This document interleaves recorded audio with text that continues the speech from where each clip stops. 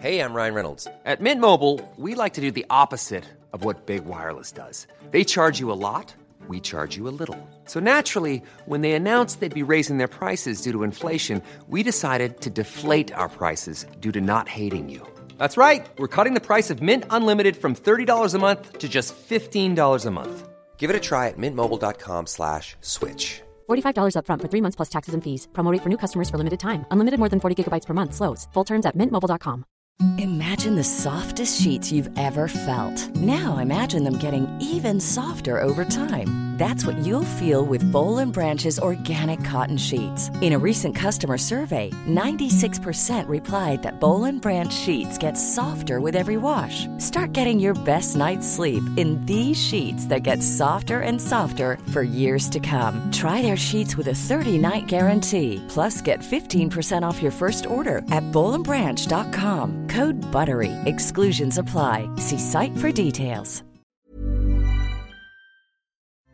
Åker din goda mat i soporna när 3-åringen fullständigt matvägrar? Har välling blivit din bebis stora passion? Funderar du på om mutor med godis kanske är lösningen ändå?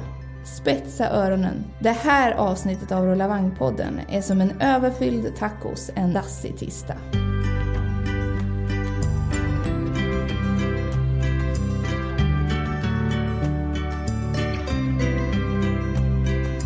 Just den här veckan handlar Rullavang-podden om kräsna barn, barn som inte vill sluta äta och om mutor vid matbordet är rätt eller fel.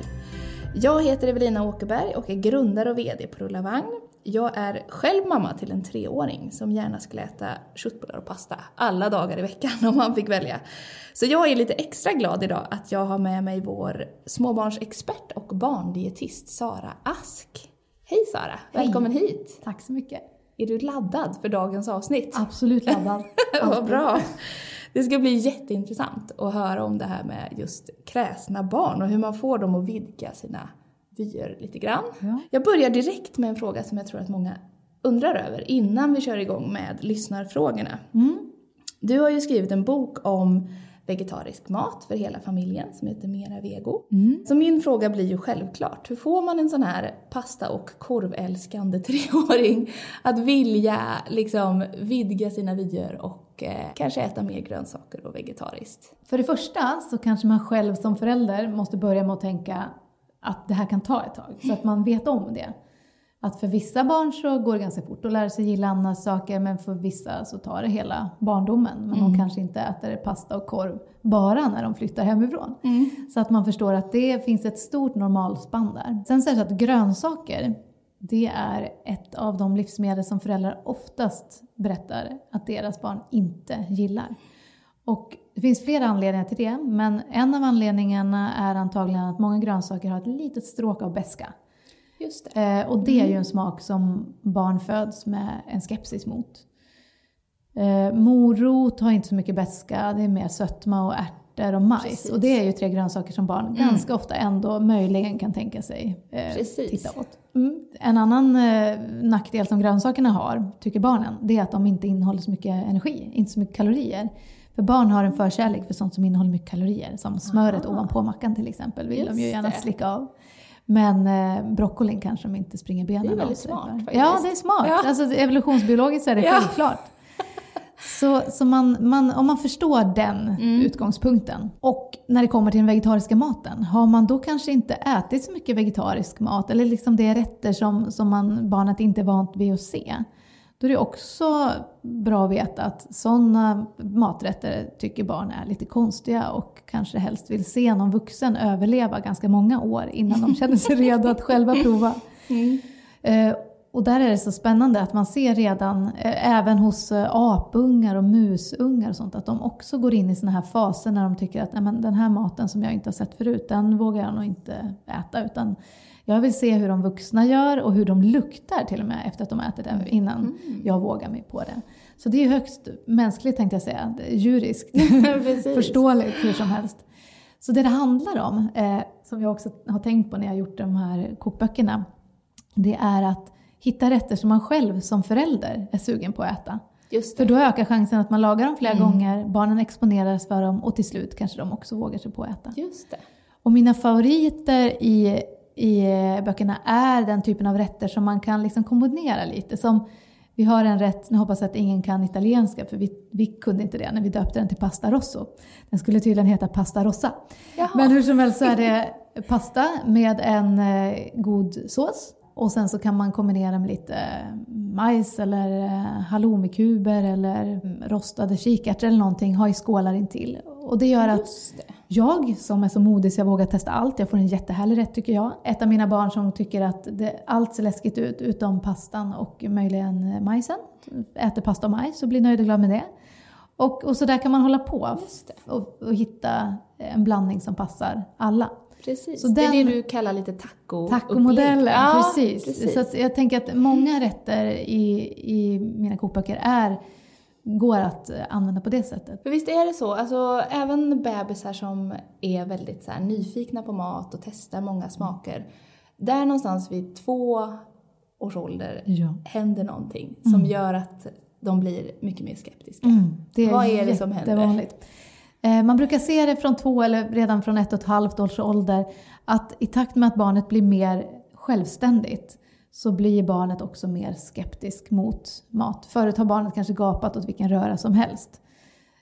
Men nu vill barnet gärna att maten ska vara separerad och vill verkligen kunna känna igen det som ska hamna i magen.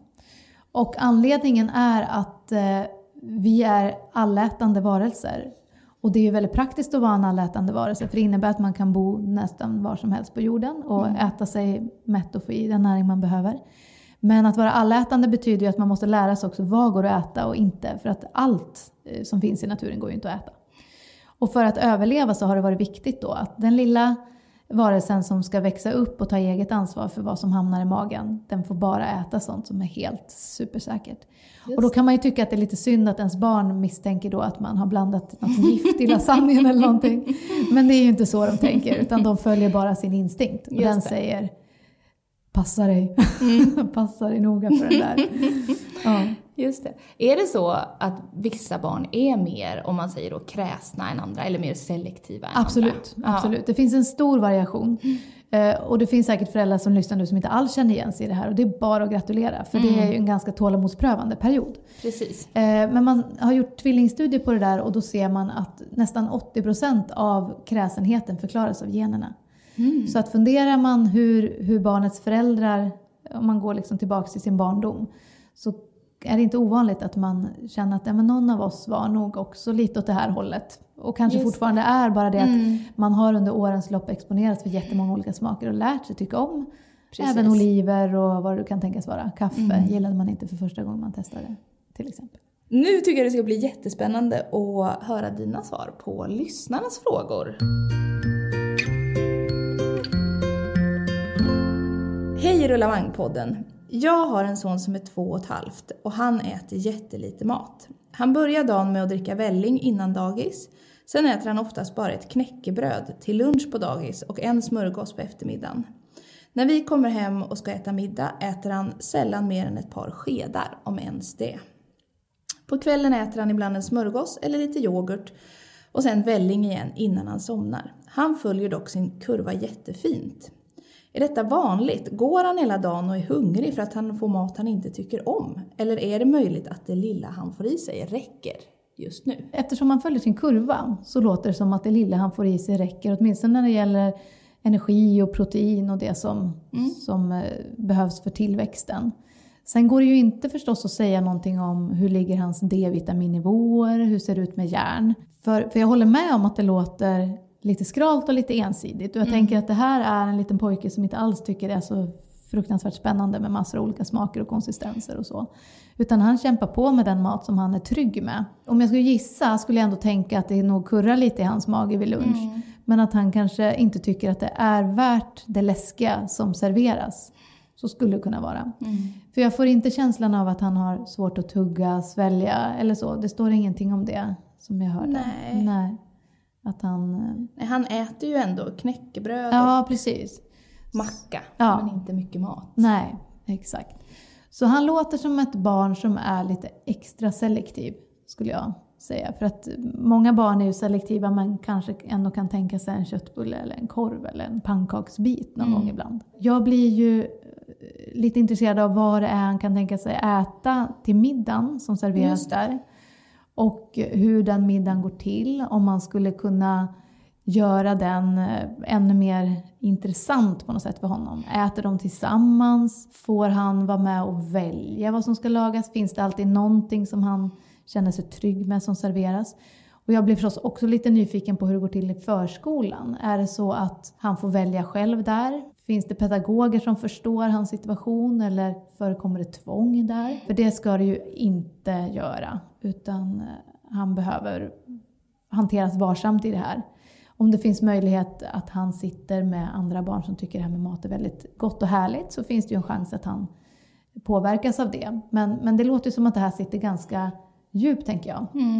Alltså att han är rätt bestämd över vad han vill provsmaka och inte. Precis, för annars är det ju ganska klassiskt det där att barn är ganska kräsna hemma. Ja. Men på förskolan med andra barn så kan de tänka sig att äta både det ena och andra. Ja, verkligen. Precis. Jo, men det är det verkligen. Så att det är alltid ett litet observandum, tänker jag, när barnen faktiskt inte äter på förskolan heller. Men de barnen finns helt klart. Jag har även ett sånt barn i min lilla skara hemma. Och alltid tycker jag att det är bra att man pratar med BVC om hur det är. Och verkligen exemplifierar så att de förstår. För att många föräldrar kommer säga till BVC att mitt barn äter ensidigt. Och det kan betyda så väldigt mycket olika för olika föräldrar. Just det. Allt från att mitt barn är ingen bra på att äta sushi till att mitt barn äter verkligen bara 5-6 livsmedel. Ja, precis. Tycker du att hon ska fortsätta med vällingen? Eller... För det verkar ju vara det enda som egentligen är poppis hos den här lilla killen. Jag är positiv till välling när det inte överkonsumeras. För att blir det väldigt många flaskor, så här över 3-4 flaskor per dygn, då blir det en så stor del av energibehovet som täcks av välling. Och då blir det väldigt lite aptit över till att lära sig äta annan mat. Men den här pojken, tänker jag, får en stor del av sitt näringsbehov, alltså vitaminer och mineraler, via vällingen. Så att jag tänker att den är viktig för honom. Men bolla med BVC och fundera, är det här någonting man behöver titta vidare på? För samtidigt så, det låter ju, förutom vällingen så låter det ju skralt på näringsfronten. Men att det är jätteglädjande att han ändå växer bra. Precis. Och det är ett tecken på att han får i sig tillräckligt med energi och protein. Vad bra. Har du också en fråga som du vill att vi svarar på i Rullavang-podden? Maila till podd@rullavang.nu. Hej Rullavang-podden, jag har en dotter som är 21 månader. Hon ammade helt till 9 månader och var knubbig redan då. Övergången till mat gick superlätt och hon är en allätare. Problemet är att hon aldrig blir mätt utan ska alltid äta upp. När tillfälle ges på förskolan eller hos far- och morföräldrar ber hon alltid om mer och får det. Hon är stillsam till sorten och jag börjar oroa mig för att hennes övervikt ska bli permanent. Hon har legat 2 standardkurvor över redan sedan amningen. Vad räknas till en normal portion? Det vill säga hur mycket kalorier är tillräckligt? Har du några andra tankar kring det här området? För jag upplever att det finns väldigt lite information om det här. Här har vi det lite motsatta problemet. Verkligen, diametrala motsatta. Och det här illustrerar ju hur olika barn är när det kommer till mat. Verkligen. Och det här är ju en liten matglad figur. Och det är ju väldigt härligt. Men jag förstår också att den här föräldern vill redan nu fundera för att inte skapa några problem på sikt. För det jag tänker med ett sånt här barn, det är att jättebra att ta vara på hennes matglädje genom att till exempel introducera henne för alla typer av grönsaker. Så att, för att om hon har svårt att känna mättnad så kommer det vara viktigt med livsmedel som bidrar till mättnad utan att ge ännu fler kalorier. Just det. Så det är ju ett praktiskt råd. Sen att hon är väldigt stilla, det kan ju också vara någonting som man kan på sikt fundera över också. Går det att intressera henne för någonting som är lite mer rörelse i också? Finns det någon gympa eller någonting som hon tycker är roligt? Tycker hon är roligt att leka ute? Tycker hon är roligt att åka pulka när det är vinter och så vidare? Att man försöker tänka lite mer kring sådana aktiviteter för att det är bra för alla barn. Och när det kommer till vad som är lagom portioner, där tänker jag att det är svårt att uppskatta en exakt mängd, för det har ganska mycket att göra med hur mycket hon rör sig och så också. Men att tänka frukost, lunch och middag och tänka att en tallrik mat till lunch och en tallrik, liksom en portion till lunch och en portion till middag, att det är jättebra att stanna vid den, och om hon vill ha mer efter det så kan grönsaker och möjligen frukt vara någonting som hon kan skarva med om hon har liksom mer hunger. Om det är svårt för henne att känna att nu är magen full. Sen tänkte jag på det här med mormor och farmor och farfar. Eller, jag kommer inte ihåg riktigt hur det uttrycktes. Att om det är så att de spelar en viktig roll till vardags. För det finns ju en tendens att far- och morföräldrar kan vara väldigt generösa. De älskar när barnbarnen äter. Det är klart. Såklart. Och är det så att de bara träffas ibland, så är det ju ingenting att hålla på och ha åsikter om. Nej. Men träffas de ofta, om det är så att de hämtar på förskolan varje vecka eller någonting, då kanske man kan prata med dem om att här är det viktigt att det är bara mat och frukt som serveras till exempel. Att det inte är så att nu vet inte jag om hon är extra intresserad även av snacks, godsaker och sånt. Men att det är extra viktigt att köra det bara till helgen, så att det inte blir mycket av allt. Precis. Sånt som mor- och farföräldrar gärna vill ge. Men det här, jag tänker att jag vill också lägga till någonting som jag tänker är extra viktigt i det här fallet, men egentligen viktigt för alla föräldrar.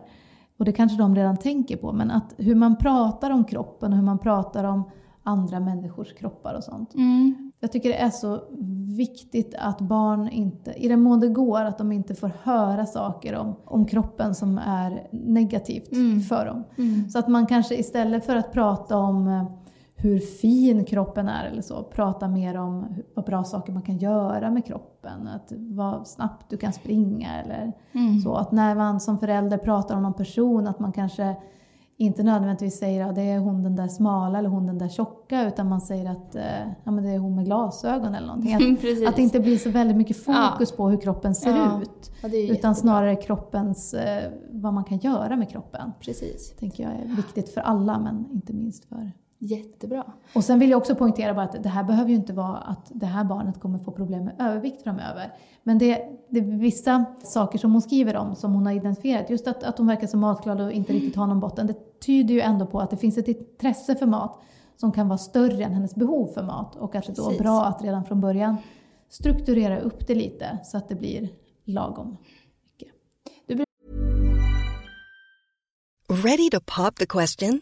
The jewelers at BlueNile.com have got sparkle down to a science with beautiful lab-grown diamonds worthy of your most brilliant moments. Their lab-grown diamonds are independently graded and guaranteed identical to natural diamonds, and they're ready to ship to your door. Go to BlueNile.com and use promo code LISTEN to get $50 off your purchase of $500 or more. That's code LISTEN at BlueNile.com for $50 off. BlueNile.com, code LISTEN. There's never been a faster or easier way to start your weight loss journey than with PlushCare. PlushCare accepts most insurance plans and gives you online access to board-certified physicians who can prescribe FDA-approved weight loss medications like Wegovy and Zepbound for those who qualify. Take charge of your health and speak with a board-certified physician about a weight loss plan that's right for you. Get started today at plushcare.com/weightloss. That's plushcare.com/weightloss. plushcare.com/weightloss. Du kan ju prata ofta om det här med alltså mindful eating, även för barn, att känna efter i sin kropp när man är mätt och det här. Finns det någonting de kan göra för att få henne kanske att, jag vet inte, känna mättnadskänslan mer? Ja, jag tänker, nu är hon fortfarande ganska liten, men om hon, när hon blir lite större, går och pratar om att hon är hungrig till exempel mellan måltider, om det är så, att de kan fråga sig, kurrar det verkligen i magen? Är du hungrig? Eller om man kan börja fundera så här, kan vi kanske pyssla lite eller göra något annat? Är det så här lusten på att göra någonting. Snarare går det här att distrahera. Och om man tycker att hon har ätit en portion mat och det finns grönsaker, frukt till efterrätt och hon fortfarande vill ha mer. Fråga sig, men är du verkligen hungrig? Hur känns det i kroppen? Just det där att hjälpa barnet att skilja mellan hunger och sug. Och det är ju verkligen inte det lättaste. För det är så väldigt olika från människa till människa. Hur lätt man har att känna sina hunger- och mättnadssignaler.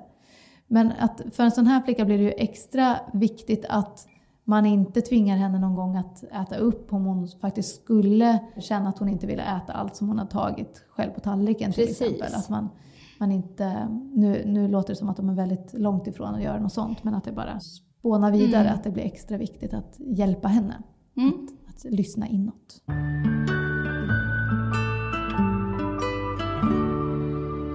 Hej Sara, jag och min sambo hade en diskussion i helgen som är ganska vanlig hemma hos oss. Min bonusson är 3 år och väldigt kräsen med maten. Jag är uppvuxen med att man äter upp det man fått på tallriken och gör man inte det får man inte efterrätt. När bonussonen i lördags inte åt mer än 2 tuggor av maten, vilket är mer regel än undantag, tyckte jag att han absolut inte skulle få sitt lördagsgodis. Men min sambo blev sur och tyckte att han absolut skulle få godiset. Han fick dessutom med sig sina föräldrar som var där på middag på sin sida.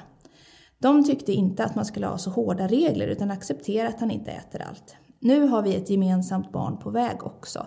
Så jag vill gärna slippa bråka om det här de kommande åren. Vad är rätt? Äta upp eller inte? Äta upp eller inte?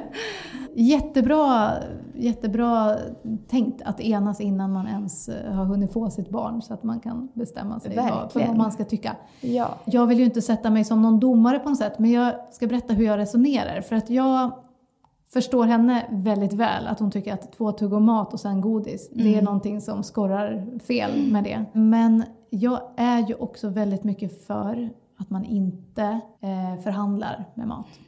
Och då är det ju så att nästan alla barn tycker väldigt mycket om godis. Så det kommer vara ett väldigt stort straff att inte få godiset. Och det är inte alls säkert, snarare tvärtom väldigt osäkert att det skulle ha den effekten att han blir väldigt mycket mer förtjust i den här maten som han då har tvingats äta upp för att få godiset. Så när det gäller så att äta upp, eller för samma fråga kan komma när det gäller efterrätter till exempel. Ska man verkligen ge barn efterrätt när de inte ätit mat? Då brukar jag säga så här att det är bättre då att man bestämmer sig. Antingen har man tanken som är så här, barnet vet om att det blir efterrätt och då, eftersom jag inte har efterrätt varje dag utan det kanske är någon dag i veckan, på samma sätt som lördagsgodis kanske också bara är någon dag i veckan. Ja, då får det vara så att det blev en väldigt liten portion mat och sen så får de ändå oavsett hur mycket de ätit. Eller så berättar man inte att det finns efterrätt eller lördagsgodis i skåpet. Nu kan ju det här 3-åringen ändå räknat ut att det nog är lördag och då kanske finns lördagsgodis. Men om man tar det till det här efterrättsexemplet och då bestämmer man sig att nej, men jag tar inte fram glassen den här dagen ifall inte mitt barn äter så mycket som jag skulle vilja att mitt barn äter.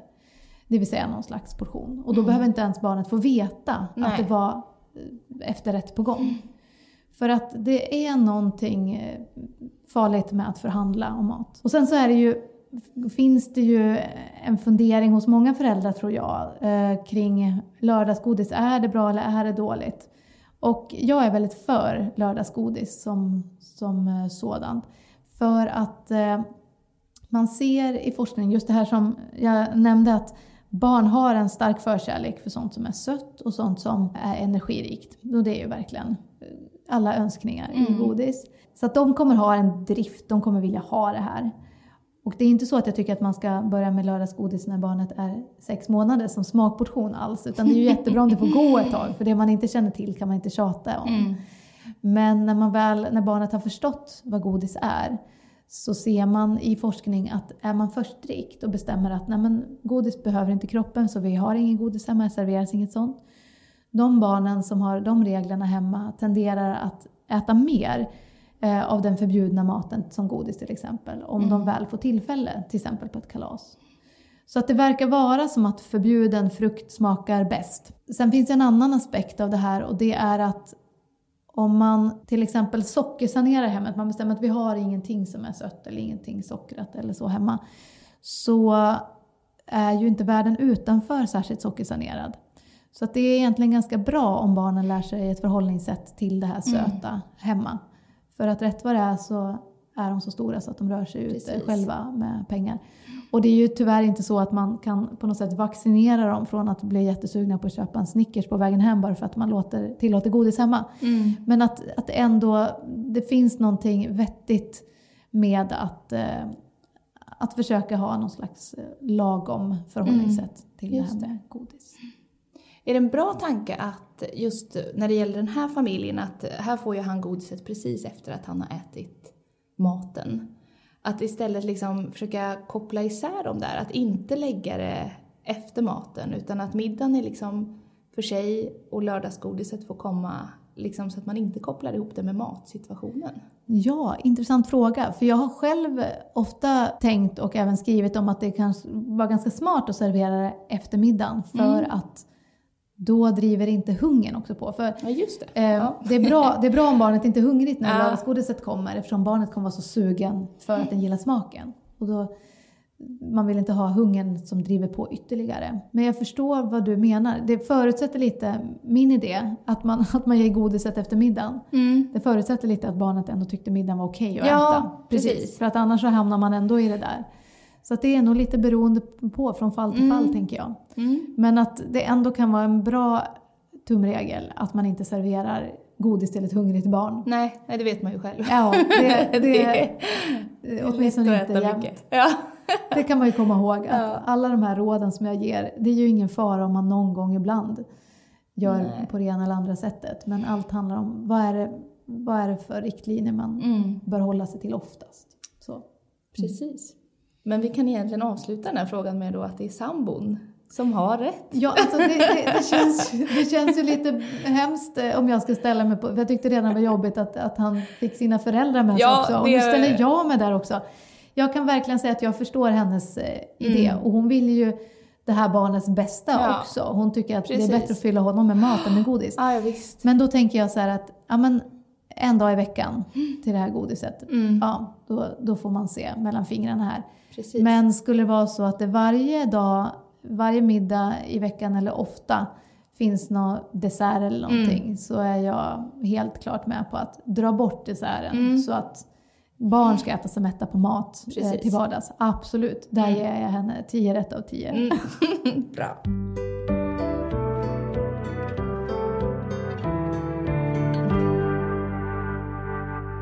Hej Sara, jag har en fråga. Sonen som nyligen fyllde 3 år får inte i sig tillräckligt med sånt som kroppen behöver. Han äter inte gärna grönsaker, dricker inte mjölk, äter väldigt lite smör och äter inte ost. Grädde har jag i alla såser, men han äter inte gärna det heller. Det går inte lirka eller försöka lära honom att äta något som han inte gillar. Har han bestämt sig och inte smaka så gör han inte det. Han är helt enkelt en kräsen pojke och har alltid varit sedan bebistiden. Han dricker välling fortfarande. Räcker det här eller vad ska jag göra? Jag är orolig för att han inte får i sig det kroppen behöver. Borde han äta några vitaminer eller tillskott?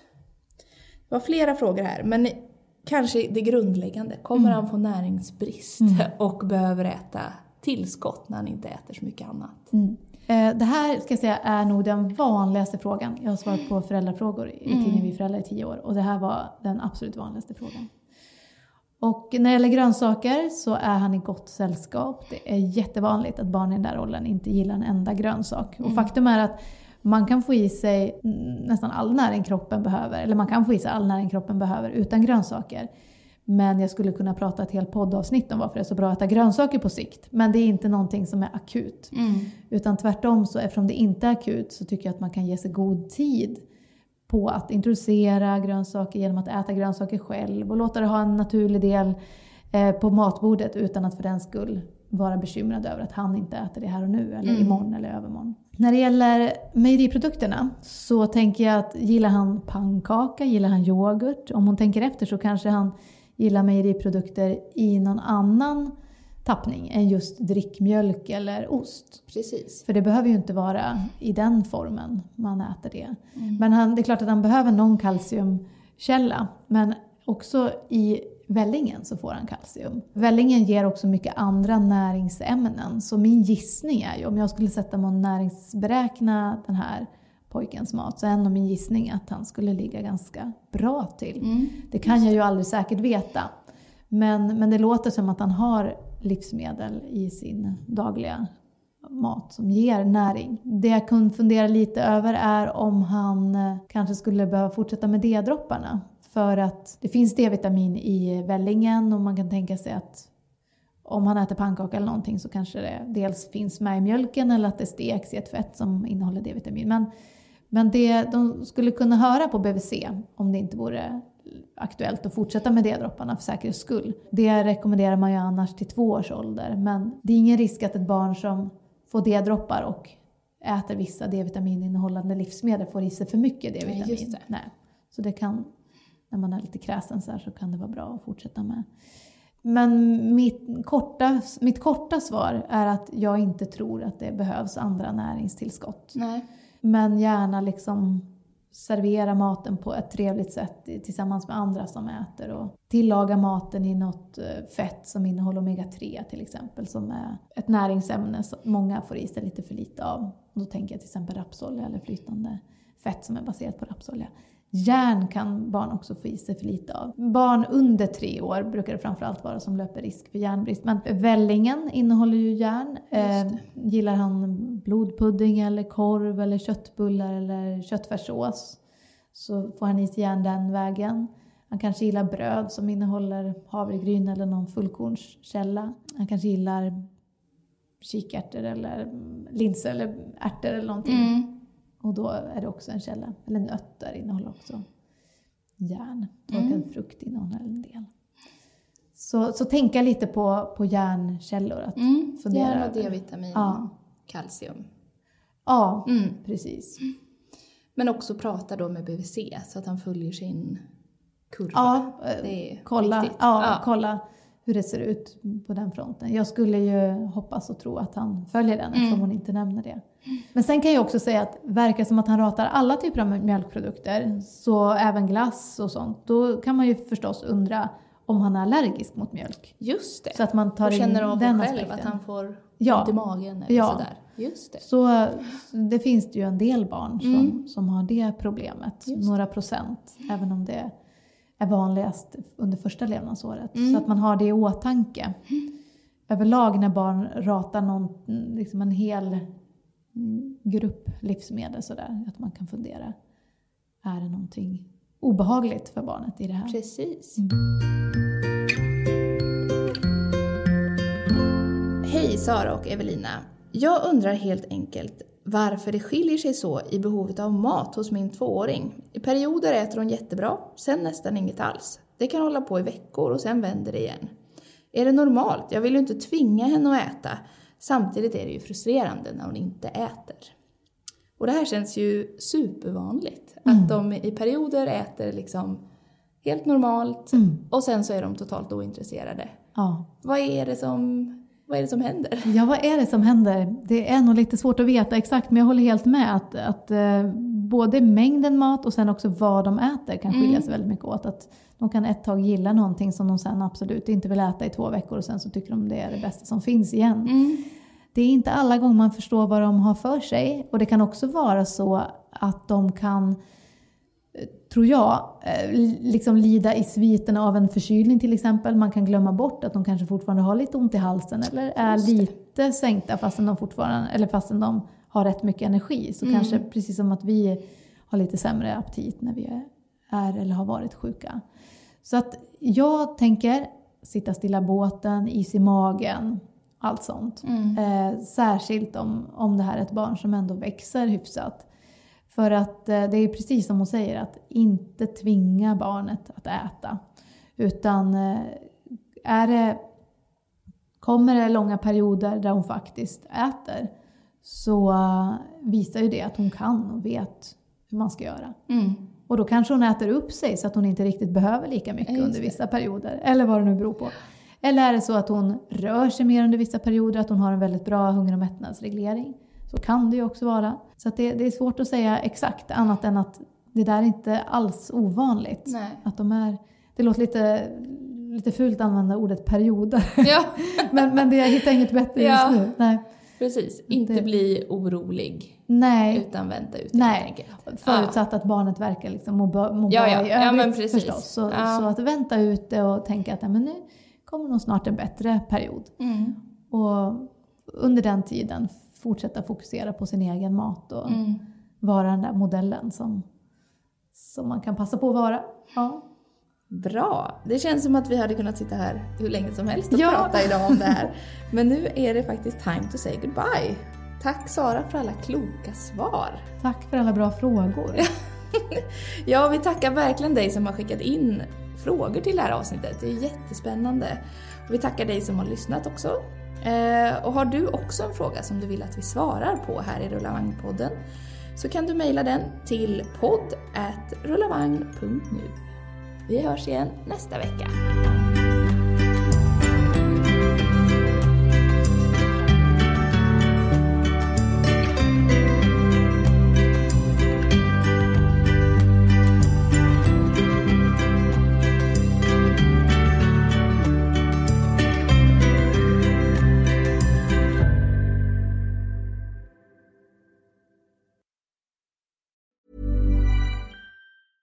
Imagine the softest sheets you've ever felt. Now imagine them getting even softer over time. That's what you'll feel with Boll & Branch's organic cotton sheets. In a recent customer survey, 96% replied that Boll & Branch sheets get softer with every wash. Start getting your best night's sleep in these sheets that get softer and softer for years to come. Try their sheets with a 30-night guarantee. Plus, get 15% off your first order at bollandbranch.com. Code BUTTERY. Exclusions apply. See site for details.